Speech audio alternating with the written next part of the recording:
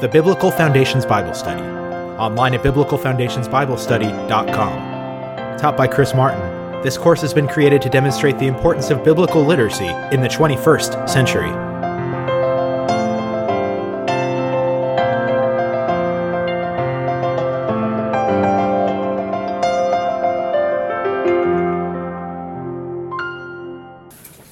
When I was in middle school, my parents gave me a copy of the Chronicles of Narnia, C.S. Lewis's great series of books. And like the obedient child I was, I read them all, and I liked them all. And I could tell you all about the story. But to me, it was just a good story by this guy named Lewis. When I was a sophomore in college, my English literature professor at Baylor made us read The Lion, the Witch, and the Wardrobe. And she did a deep dive into the pictures that were in that book. Who does the lion symbolize? What does the wardrobe symbolize? Who do the three kids symbolize? And she was an incredibly godly woman and just blew my mind because I remember the story, but I didn't fully get the picture, the typology. And what we're doing this morning with Joseph is a lot like that experience for me. I would argue that Joseph is the second most important guy in all of Scripture to study behind only Jesus Christ himself. To a Jewish audience, that's heresy, because Moses ought to be number one in the Jewish mind, and Abraham's right behind Moses. But to a Christian, Joseph is the single best picture of Jesus Christ in person than anybody else in Scripture. So we're going to cover the familiar story of the boy and his coat and his brother's efforts to kill him and what happened with Potiphar and the issue with Potiphar's wife and being in the prison and most of the things that all of y'all have studied. But the deep dive we're going to do is the picture to Jesus Christ. Now, a couple of you have done this deep dive. Most of you haven't. So for the most of you, this will be real eye-opening, I hope. For some of you, if you've done the deep dive before, just hang in there. I still think you'll enjoy it quite a bit. But we're going to do a deep dive on the pictures here. What is significant to me in our study here is that unlike all of our prior studies, the second person of the Trinity does not show up in Genesis chapters 37 through 50. We don't see the angel of the Lord show up. We see the second person of the Trinity directing. As you read through, when you read the phrase, the Lord or the Lord God, it's a translation of Yahweh or Yahweh Elohim. It's been clear from our prior lessons that's a reference to the aspect of the Godhead that personally interacts with us. That's the second person of the Trinity. That's Jesus. That becomes explicitly clear in Exodus, which we're going to get to and spend about 3 weeks on Moses. That becomes explicitly clear once we get to Exodus. But for right now, we just see Yahweh directing what's going on, and instead we've got a picture. Now, lest you think I'm reading too much into the text, a great cross-reference is Acts chapter 7. In Acts chapter 7, Stephen, the Bible records a sermon of his right before he's killed. And Stephen's sermon in Acts chapter 7 is trying to persuade an audience that hated Jesus, killed Jesus, and had lust in their hearts to kill Stephen. And Stephen basically says in 1/3 of Acts chapter 7, our people have a history of rejecting and killing the Redeemer sent to us by God to save us. And his proof text is Joseph in Genesis 37 through 50. So Stephen did to that audience in part what I'm going to do to you guys in a deeper dive. And that is to say, there is a picture of exactly what happened to Jesus Christ in the first century in terms of him, in terms of his family, in terms of all the Jewish brethren around him, And everything that happened to Christ, we're going to see. We're going to see a picture of him, his life. We're going to see a picture of salvation. We're going to see a picture of faith. We're going to see what I believe is the single greatest picture in the entire Bible outside of the Gospels of what Jesus Christ is all about. So that's why we're not seeing the angel of the Lord or a direct manifestation of Christology. Instead, we're going to see a picture. And we studied Noah's Ark. I gave you a review of that typology. A typology, remember, is a picture. It's a symbol. And in the Ark, we talked about all the different symbols of life and death and the need for salvation and how all that works. And it's a picture that we can draw that at the time would have been real superficial for them, but with a 2020 perspective, a retrospective from the New Testament, the ark comes alive in ways we haven't seen before. Same thing with Joseph. He comes alive in ways that you can't really fathom just by reading through the story without a New Testament perspective. So we're going to start in chapter 37. If you've got a Bible, I'm going to read through some key verses. We're obviously not going to cover 13 chapters, and so parts of it I will reference verses and then just reference what's in the verse or a couple of words in the verse, but I'm going to give you a picture of what's in there. But we start with a picture of the Messiah, which starts in Genesis 37, which is really the picture of who Joseph is. And it starts out by describing in verse 2 of chapter 37 that Joseph at the time is 17 years old and he's tending the flocks. And it says initially in verses 2 that he brings a report about his brothers who are not being good stewards. Now, if you back up, we're talking about the boys of Jacob, that we talked about last week. Jake, who struggled with a very dysfunctional family, who struggled with his brother Esau, the issue with the angel that we talked about with seeing the stairways, the angels working, him wrestling with the angel of the Lord. We talked about all that last week. We then fast forward multiple decades. Jake's an old man now. He's had 4 women give birth to 12 boys who are, despite that sin, are going to become the progenitors of the entire Hebrew people. Joseph is number 11. Mama is dead. Mama was the beloved that Jake spent so much time trying to get, and she dies after son number 12, Benjamin, is born. So Mama's dies. He's the firstborn of the favorite wife, the favorite mother, and with that situation, he becomes the favorite son. On the outline, I said he is the good shepherd. Verse 2 tells us he's tending the flock. It's hard to believe you could have a godly 17-year-old, but that's what we've got. The equivalent of a junior in high school, and this guy has got it figured out. And he reports to the dad what's going on. He is a good shepherd. A first picture that we get of his Messiah-like nature. We then also see that he's the beloved son. Verse 3 says, now Israel, remember the end of last week, that's what God renames him after they wrestled. Now Israel, or Jacob, loved Joseph more than any of his other sons because he had been born to him in his old age. And he made a richly ornamented robe for him. And when his brothers saw their father loved him more than any of them, they hated him. So our issue here is he's the beloved son. Now what is significant is he's number 11, but daddy just elevated him with this ornamental robe to number 1. Reuben is the oldest, then Simeon, then Levi.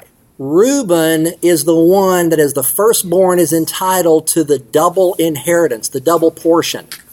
But because Jacob loves this boy, and we don't know how much it was just Jake guessing right or how much of it was God's hand. I mean, God's hand was clear there. We just don't know how much Jake knew about it. But he essentially elevates number 11 to number 1. In time, that was recognized, that he was the number 1 son. He was the beloved son. Because there is no tribe of Israel called Joseph. There's a double portion that went to his son. There is the tribe of Manasseh, his son. There's the tribe of Ephraim, his son. So Ephraim and Manasseh become the double portion of Joseph, and those 2 tribes are essentially the tribe of Joseph, and by the time of Jesus, that makes up 40% of all the Jewish people. It was very, very, very large. So Joseph is the beloved son, he's the good shepherd, and he's a servant to his father. He brings them the report of these guys being scoundrels. Now there is a great picture here not only of humanity, but the Jewish race as well, because it's a picture that just being blessed by God, that just being in a good, godly family is not enough. Because Jacob interacts one-on-one with Jesus, with the second person of the Trinity. What happens on Mount Moriah with Isaac and the angel of the Lord is incredible, as we studied a couple of weeks ago. Isaac's got a great testimony, but is a pretty dysfunctional father. Jake's got a great testimony. He's an incredibly dysfunctional father. And the chapters leading up to Genesis 37 show these boys are a mess. And chapter 38 shows these boys are a mess. They are liars. They are murderers. They are lazy businessmen. There is nothing godly about any of these other 12 boys. Benjamin's probably too young at this point to matter. He's probably like in kindergarten. But the other 10 boys are just scumbags. They're just scoundrels. And so you cannot look at these and say the great-grandchildren of Abraham should have been really blessed. They were blessed, they were just still scumbags. And so our point here is he's a servant to the father, the rest of the boys are a complete embarrassment, and because of that dichotomy, our next point is he's the rejected shepherd. In verse 4, they hated him and could not speak a kind word to him. That means to his face, behind his back, these guys hated his guts and they wanted him dead. Just like with Jesus Christ, the person who is intended to lead them, have authority over them, be the example to them of righteousness and a commitment to honesty and the commands of God, the rest of the sinful brothers hate him, won't say anything nice about him, and want him dead. So he is rejected. The issue on the coat. The translation I read said richly ornamented. When most of us grew up in Vacation to Bible School, we heard the story of the coat of many colors. I'm not quite sure where that translation came from. I haven't really studied. It's probably King James, but the translation I read is probably the best. It could have just had a bunch of shiny stuff on it. We don't know if it's got a lot of colors. When I was doing my internet search for artwork, most of the stories of Joseph and Genesis chapter 37 have him in something that looks like a crazy rainbow. Right? There's no biblical evidence it was a crazy looking rainbow. Richly ornamented is about the best we get. But the point is that was elevating him, and the boys, the brothers, hated him for it. They want to kill him. Now, I've put on your outline that his position and name are prophetic. In verses 5 and 6, he has the dream, and the dreams are the sheaves that are going on, and the sheaves of wheat, the plant that's growing, and how everything bows down is a divinely implanted dream that basically said, you really are going to rule. And it is divine because of his name and his position. His name, if you go back a couple of chapters to when he was born, his mother named him. And his name means essentially subtract and add. Sounds odd, but his name was, and his mother says, he took away my shame and he added to my blessing. So Joseph in Hebrew means take away and add, or subtract and add. So what we're going to see in him is that prophecy in his name play out. Just like in Jesus Christ, we see him say to some people, I am going to call you out for who you are, and as a result, they're going to reject him. They're going to have absolutely nothing to do with him, even if they go to the point of their own death. But he's also going to add, and in fulfillment of Genesis chapter 12:3, he's going to be a blessing on the whole world. And so the subtraction, the addition we see in his name and his position. The idea of the shafts of wheat that I've got up on the screen is essentially a picture of human work.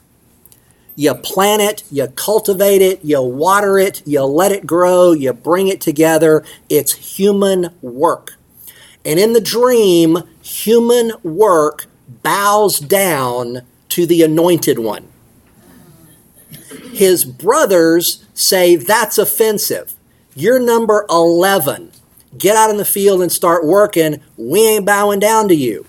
Just like with Jesus Christ, they said, you're the son of a carpenter. Nothing good has ever come out of Nazareth. We ain't bowing down to you. So the picture here of the position and the name of being prophetic are also an incredible picture of Christ. Now in verse 9, he has another dream to further increase his popularity. And he says, this time, the sun, the moon, and 11 stars are bowing down to me. So it's not just humanity. It's all of creation are bowing down to me. And his brothers say, you are a megalomaniac psychopath. Get out of here. We really hate you now. And just like with Jesus Christ, demonstrating power over wind, over waves, over disease, people said, that's not right. That's got to be demonic. We reject it. So the picture here just becomes deeper and deeper and deeper, and the picture of human works bowing down to him and all of creation being under him and bowing down to him is certainly an incredible picture of Jesus Christ. The next point on your bullet is he's an emissary of the Father. In verse 13 through 17, the boys are gazing their flocks near Shechem. Now, as you read through that in English, it probably doesn't mean much. But if you did a deep dive on the earlier portions, the boys aren't supposed to be in Shechem. Shechem's a bad place. If you go back and you read chapters 35 and 36, the people of Shechem hate the boys of Jacob. They are hated because of what they did to the men of Shechem. They're supposed to be up in a city farther north. They're supposed to be up in Haran. They're not. They're down in Shechem. So the boys are in a place they're not supposed to be, and the father says to the beloved son, go get your fathers. Go get your brothers. The obedient son said, yes, I'm going to do it. So he's an emissary to the father. He's going to bring his brothers back from where they should not be. Just like with Jesus and his Jewish brothers at the time, the desire was bring them back for where they've wandered off to in sin.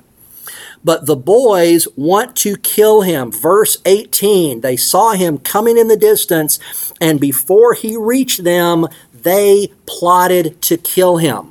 As I put on your outline, the brothers deny his kingship, and just like Jesus, they want him killed. When it says that they plotted to kill him, it's obviously intentional. It's thought out. It's reflecting a hatred of his position. It's a reflection of his righteousness. And we get a little bit of insight when you get down into verse 21 that Reuben, the oldest brother, right, the one who ought to be the leaders and say, hey guys, calm down. He's just a kid. Cut him a break. It shows Reuben, the leader, knew it was wrong anyway and still did it. Verse 21 talks about, and the verses that follow talk about Reuben trying to scheme a way to keep the boy alive because Reuben knows murder is bad. And I think that's also a great picture of Christ in the first century, because inevitably people would have looked at him, looked at his miracles, looked at his meekness, looked at his humility, and said, this is unlike anybody we've ever seen. But just like Reuben, they went along with the crowd. And just like with the brothers who plotted to kill him and for all practical purposes did kill him, they did the same thing with Christ. So it's an amazing story. They throw him into the pit, and for all practical purposes, he is suffering and he is going to die. Now, on your outline, I indicated that he was betrayed by his brother Judah. Verse 26. In verse 26, it says, Judah said to his brothers, what will we gain if we kill our brother and cover up his blood?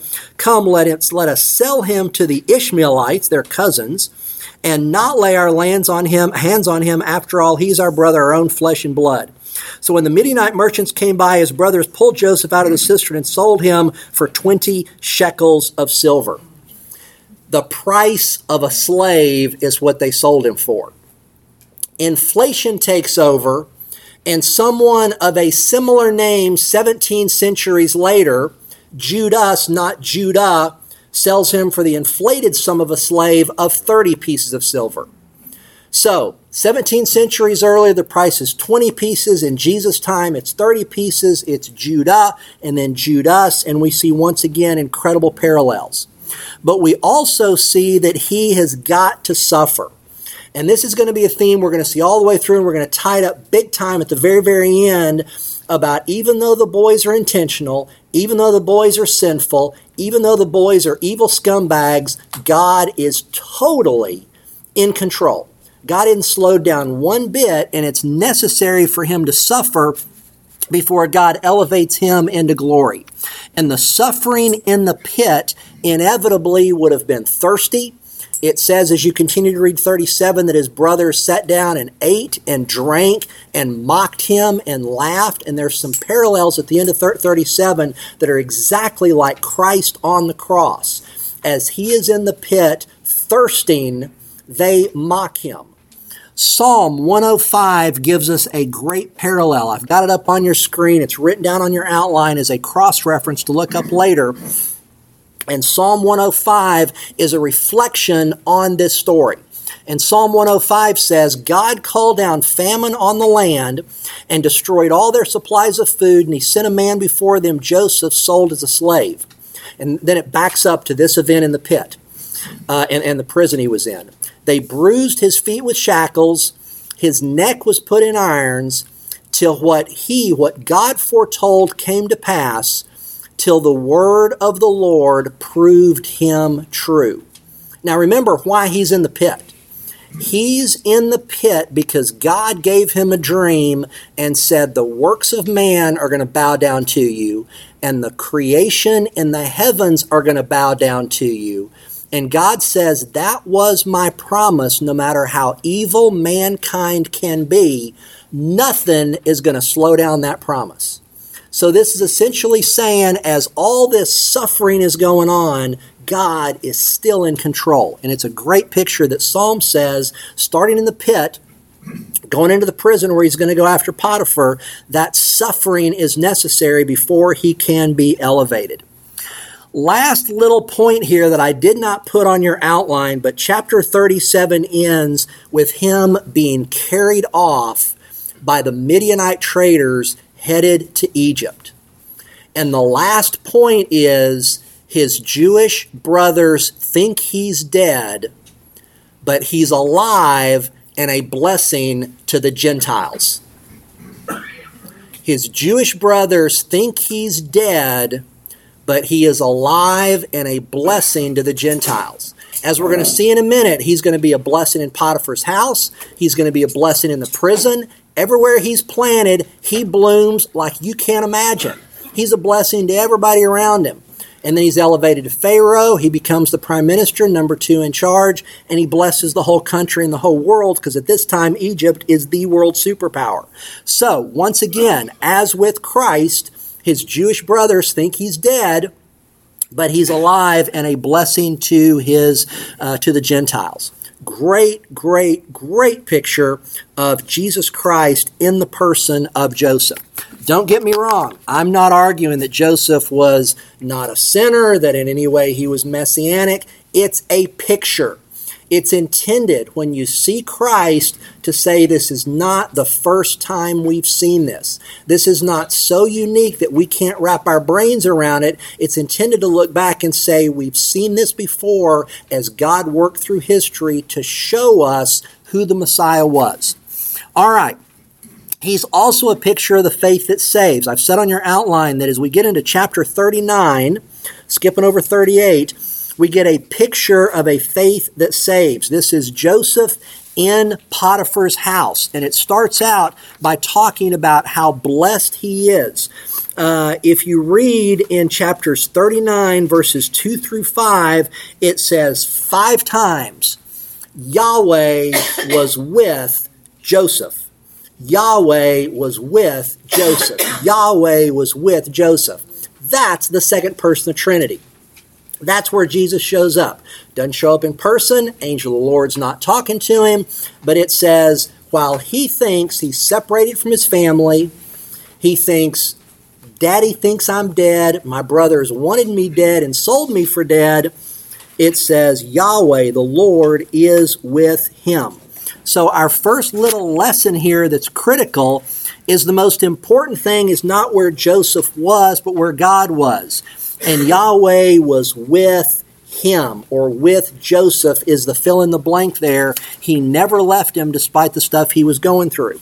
Now, the reason I said it is a picture of faith, because as you read chapter 39, you get a picture that gives you evidence that he was what we would call a believer. He believed in the word of the Lord. If God gave him a word, he believed in it, and that's the essence of salvation. I've said on your outline a couple of points we'll cover very, very quickly. I said he was secularly faithful and morally faithful. The reason I mention those is not that those save any of us. Do not misinterpret that point. The point is they are actions that provide evidence of what was in his heart. So when he's vocationally or secularly faithful, when he's morally faithful, those things are simply actions that show his heart belonging to the Word of God. Cross-reference is the book of James. The book of James was written to help us identify this exact point. And all the stuff we do, all of what we call works, going to church, reading our Bible, being good, all that kind of stuff, the book of James helps us apply that we see in the life of Joseph of someone whose actions don't save them, but their actions are evidence of a redeemed heart that relies principally and solely on the Word of God. So secularly faithful is the first 6 verses. The Lord's with Joseph, the Lord's with him, the Lord's with Joseph, and Potiphar's house is blessed. Verse 5, the blessing of the Lord was on everything that Potiphar had. That's Genesis 12:3 fulfilled. He's a blessing to the Gentiles because of the Abrahamic covenant. He bloomed where he was planted, and Potiphar and everything he had was blessed. And because Potiphar was the chief to Pharaoh, he's like a cabinet member in our world. Pharaoh was then blessed, right? Because if the number one guy in your cabinet is blessed, that means the king, the Pharaoh, is going to be blessed. So it's like sunshine on that little group of leaders that's coming from heaven, coming from God, because Joseph is secular in his work. In the little things he's faithful, so God blesses everything he's done. 7 through 20 is the infamous story of Potiphar's wife, a woman who's so bad her name's not even recorded, right? She's just Potiphar's wife. Someday in heaven, I guess we'll learn her name to the extent it matters, but she's just Potiphar's wife. And with Potiphar's wife, it's the famous story. She doesn't have any problem having sex with him. He says, I'm not willing to do it. Now, remember, this is pre-Moses. This is before law. There is no written law on sex outside of marriage. There's no pre-written law on adultery. There's nothing. There is simply a man who knows what the Word of God is and who knows it's not right for me to have sex with my boss's wife. So he morally knows right and wrong, and he says, I'm not going to have sex with my boss's wife. So his view of sin is that I can't do something that hurts my employer because that's the equivalent of hurting God. So his perception has nothing to do with respect for Potiphar. It has everything to do with respect of God, because in his mind, if he's working for Potiphar, he's working for God. So when the wife wants to have sex, he's like, nope, I can't do that. That's against God. He lost his coat, but he kept his character. And it's a great, great story about him pulling away, even though it's going to mean his short-term demise. and it results in her lying about him. He ends up going to prison, and in prison we see his spiritual faithfulness. At the end of chapter 39, verses 20 through 23, he is in the prison. And while there it says, it starts in verse 21, Yahweh is still with him and showed him kindness and granted him favor in the eyes of the prison warden. So the warden put Joseph in charge of all those held in the prison, and he made responsible for everything done there. Joseph the prisoner had the keys to the prison. Wow. Right? The only time I've seen that is in, Andy Griffith Mayberry when Otis has the keys, right? And that's comical. This isn't comical. He's got the keys to the prison, and he doesn't leave. It's like Paul, 17 centuries later, when the doors open up, Paul just sits there and keeps on praying because the guard didn't say you could leave. So the guard didn't say you can leave. It doesn't matter to Joseph if the doors are locked, unlocked, open, closed. He's going to work. God blessed him. So in all of these situations, in Potiphar's house, in the prison, wherever he is, he blooms where he is planted. Not one single time does he say, God, get me out of here. Not one single time does he say, okay, God, when's that dream going to come true? I don't see any sheaves bowing down and the sun and the moon and the stars bowing down. He's patient and he says, God put me here. I'm going to make it the best I can possibly make it as a way to honor God. Exactly like Christ was in his ministry. All of us at this point would have punted. We would have been like, God, you have made me spend a decade of my life essentially as a slave for the chief of staff, Potiphar, and now rotting in prison. Remember, God, I'm supposed to be one of the good guys, right? I'm supposed to be the good shepherd. I honor my father. I honor your words. I said no to Potiphar's wife. When do I start to get a break? Right? That's what we would have done. Joseph doesn't do that. Joseph simply says, Lord, thank you for putting me here, and he's going to keep on doing it. I genuinely believe the more and more that I read about the great men and women of history, the people that are true heroes that you read about in the history books, and they're like giants on the mountaintop. When I read their biographies or I read what other people wrote about them, I realize they're just as fallen, just as sinful, just as depressed, just as anxiety-prone as all of us. The difference between the great men and women of God is not some kind of superiority over any of us. The greatness of the men and women of God, Scripture and church history, are people that simply follow the promises of God. That defines greatness. There's still sin, there's still depression, there's still doubt, there's still anxiety, there's still a fear of failure and being minuscule and not being a big enough deal or not having enough money or not having enough influence. But they are people that cling to the promises of God to the point of death. I've read, at this point, thousands of biographies. If you come over to our house, my library is huge. It lines 4 walls 10 feet high, and a huge library I built. And every one of them are as normal as you and I are, but they are men and women that simply say, I may not get it, but I'm clinging to the promise of God. That's what Joseph is doing here, and that's a picture of spiritually faithful and spiritually patient as he waded through the situation in prison. Now, I put on your outline a picture of salvation. And the picture of salvation is where we jump into chapter 43. And in chapter 43, we get his elevation into Pharaoh. In prison, he has the dream, he has the situation that he's initially forgotten by the guy he shares the dream with. The guy goes back to work for Potiphar. Pharaoh has a dream. Pharaoh can't figure it out. This guy said, oh, wow, wait a minute. There's this dude in prison that's pretty good with dreams. He remembers him. They bring him out. More years pass. And then immediately we see him elevated. In chapter 41, he is immediately elevated. In verse 14 of chapter 41, Pharaoh sent for Joseph, and he was quickly brought from the dungeon.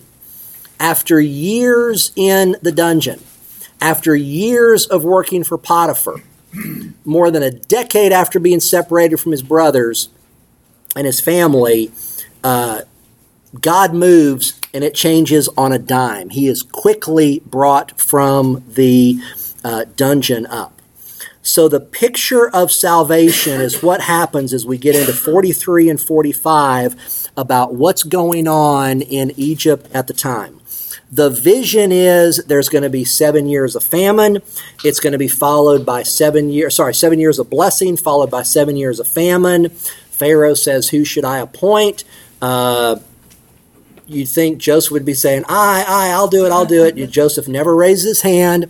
Pharaoh, through apparent divine intervention, says, Joseph, I think you ought to be the one, and he gets put in charge of it. The picture of salvation here is very, very simple. It starts with a recognition of a providential need. Chapter 42, verses 1 through 5, make it clear there is a need. Chapter 42 says, essentially, there is a famine.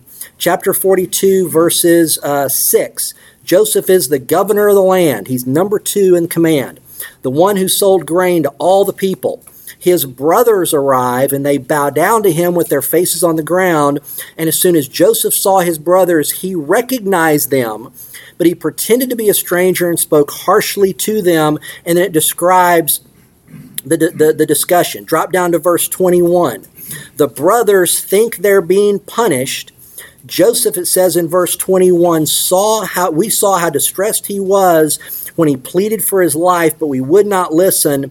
That's why this distress has come on us. So in verse 21, the boys remember Joseph and think we're in trouble because we've rejected God. That's the second point, that they don't recognize their Savior.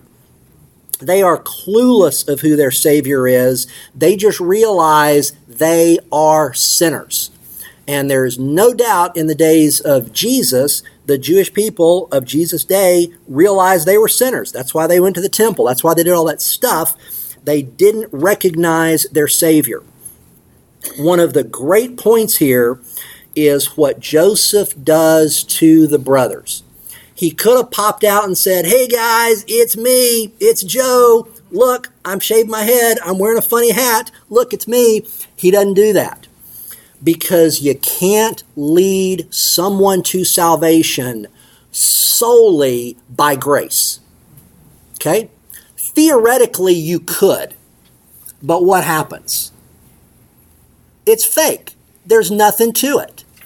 Until there is repentance, until someone says, I turn, I sin and I turn, there is no picture anywhere in Scripture of God meriting grace. It is why in our day-to-day, the theology that all good people, I guess all non-mass murderers, get to go to heaven, or all people of all faiths get to go to heaven. That's repugnant, because the picture in Scripture from Genesis all the way to the end of Revelation is there's got to be repentance, and after repentance, then and only then can there be salvation. So that's why the Joseph story drags on now for a couple of chapters. Because up through verse 21 of chapter 42, everything that's going on is Joseph making sure that it's not a temporary change for temporary gain. See, Joseph wants to know, have you boys changed? Because if he gives them food for their belly and sends them home, and they're still scumbags, then he knows the promises of God can only be slowed down by what the sin of the men are doing. He realizes for these boys to fulfill the word of God, they've got to change their heart. So he goes through this huge drama about you boys go home, you do this with your father, we're going to keep Benjamin here. The boys freak out. It's just a big, big, big drama. But at the end of chapter 42, we see the picture of the Savior longing to bestow grace, desiring to bestow grace, saying, guys, please do right. Chapter 42, verse 23. The brothers, they did not realize that Joseph could understand them since he was using an interpreter. Verse 24, he, Joseph, turned away from them, the brothers, and began to weep. He cried for his brothers because he heard them debating about himself. He heard them debating about the trauma that it would do to Dad if a second boy didn't come home. And he broke down because he heard the brothers and he just wanted to see a change. He can't set aside his righteousness simply because he loves them. He can't set aside his righteous standard simply because he loves his brothers. He can't compromise because the survival of the family and the survival of the promise for the family requires righteousness. So love has nothing to do with it, so he weeps, just like God weeps at sin. You ask, where's God when bad stuff happens? And that's a good picture.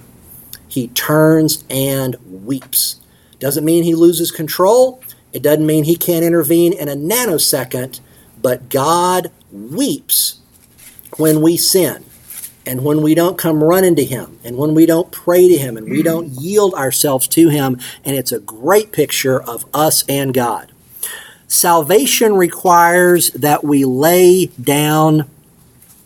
be willing to lay down our lives. Chapter 44 gives us a picture here of what's going on. What salvation is not is a bunch of gifts, a bunch of works, all the stuff the boys initially thought they could do to buy the blessing of the sovereign. Judah, the scoundrel brother, fourth brother, offers a substitutionary atonement for Benjamin. Judah in chapter 44 says, don't take baby brother. Daddy's heart will really break because he's the only child now of favorite mom.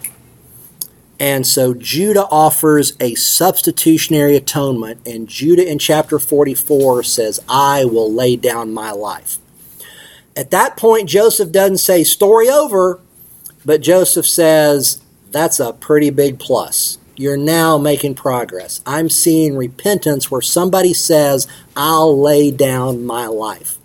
It is the reason why in our baptism today, when we dunk them under the water and lift them up out of the water, we say, dead in your transgression, raised again to walk in the newness of life, because it is a picture of our willingness to die. I'm going to die to my intentional sin. I'm going to die to my soul-focused self-centeredness. I'm going to have a Lord that's other than me. That's our picture of baptism. That's what salvation means for us. But the other story here, and the other key point, as I've put on your outline, is true forgiveness involves or requires divine involvement. And the picture here from chapter 24 is that Joseph, despite being the most Christ-like guy we see in the Bible other than Christ, still can't have total control. Chapter 45 starts. Joseph could no longer control himself before his attendants. And he says, you guys go away. I got to be here with these guys all by myself. And he says in verse 3, Joseph said to his brothers, I am Joseph. Is my father still living? But his brothers were not able to answer him because they were terrified at his presence. They are scared to death. And this situation here of the brothers who originally wanted to kill him, and Joseph, who has every right to hate their guts. In verse 45, you see something that could only be described as supernatural. They are remorseful. They are loving. He is forgiving. And to those of you that say, I can't forgive that person because they hurt me so bad, I can't forgive that person because they violated me. I can't forgive that person because they took my money. I can't forgive that person because they took my reputation. Whatever it may be, the answer is you are exactly right. You have no ability to do that. Left to your own, you'll fail miserably and you'll be miserable for the rest of your life. But forgiveness involves a divine intervention where something supernaturally happens to our soul, and for the first time, we get the ability to treat sin the way God treats sin. Think about this for a minute. What does the Old Testament say God's view of forgiven sin is? It says to God, it is as far away as the east is from the west, and it's as far away as the very bottom of the ocean. Okay, that's the picture. How could an omniscient God do that? We have trouble wrapping our brains around it, but that's what Scripture says. It's as opposite as it can be. Well, if we are going to become sanctified, if we're going to become more Christ-like, Christ is going to be more of us than we were originally, then it makes sense that that view of someone who hurt us, it might not leave our minds, but we can say, as to your past transgressions, I will treat it as far as it is from the east to the west, or as if it was on the bottom of the ocean. They may have hurt me, they may have violated me, they may have taken my money, they may have taken my reputation. I'm not going to forget it. But I will treat it as if it's on the bottom of the ocean. In other words, I won't bring it up. I'm not going to beat him over the head. Every time I get upset, I'm not going to say, do you remember what you did to me? I ain't doing it. Divine forgiveness is when supernaturally you get the ability to say, I'm going to treat it like the east is from the west, and it's totally separated. I'm not going to bring it back up because they don't need to be brought back up. And if you struggle with doing that, it means you got to say, God, give me more of Christ, because I'm having trouble doing that. But that's the picture in chapter 45 of exactly what Joseph was doing, because he had every right to order those boys executed when they were in his presence. And he said, I'm not going to do it. So true forgiveness occurs with divine involvement, and the Savior desires reconciliation. Verse 4, then Joseph said to his brothers, come close to me. If I was an artist, I would draw this, because I've never seen art that just makes me want to cry. This was pretty close. It's not amazing, but the picture is pretty awesome of the boys hugging him, the love. I think it would have been the greatest male bonding the world had ever known at that point in time. The boys overjoyed. Joseph overjoyed. Tears flowing. And what an incredible picture of what Jesus Christ does when a lost child comes to him. The greatest bonding you can imagine occurs when it's just like with Joseph and his brothers, and there is that reconciliation. Chapter 45, last point, the Savior wants us to go proclaim the good news. Chapter 45, verse 13, go tell my father about all the honor accorded me in Egypt and about everything you've done, and bring my father down here quickly. The Savior wants us to go proclaim the good news. Evangelism. Go share the good news. Picture of Christ, picture of Joseph. It's amazing.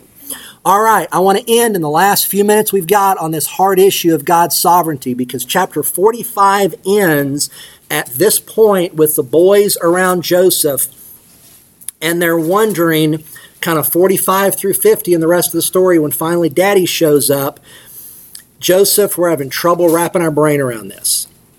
The question we ask in salvation after the emotional moment is over, after the altar call is over, we're home by ourselves, or something else bad happens to us, and we say, God, how can you love a scumbag like me? And we just don't feel safe. We don't feel different. There's the opposite of a mountaintop moment. The boys felt that. They basically said, Joseph, we don't get it. We killed you. We financially gained by killing you. You had every desire to kill us. We don't get it. Great little points here. The first issue, the first question is, why do bad things happen to good people? I raise this as an introductory point because this is always the question people ask about the sovereignty of God. And the answer is, what makes you think anybody's a good person? Bad things happen to bad people because we're all bad, right? There is no such thing as bad thing happening to good people. There are bad things that happen to less bad people, I'll give you that. But there are no bad things happening to good people. There's only one, and he was crucified and he rose from the dead. For the rest of us, it's bad things happening to bad people. So get that paradigm out of your mind. The question is, in light of everything else going on, what's going on with God? And our first fill in the blank here as God is working starts with chapter 45, verses 7 and 8. I've got it up here on the screen. You may have it in front of you in your lap. I'm reading from the NIV, and it says, "But God," this is Joseph speaking to his brothers, answering that question, why, "But God sent me ahead of you to preserve for you a remnant on this earth." In other words, to fulfill the promise to great-granddaddy Abraham, Genesis 12:3, "and to save your lives by a great deliverance." Verse 8, "So then, it was not you, brothers, who sent me here, but God.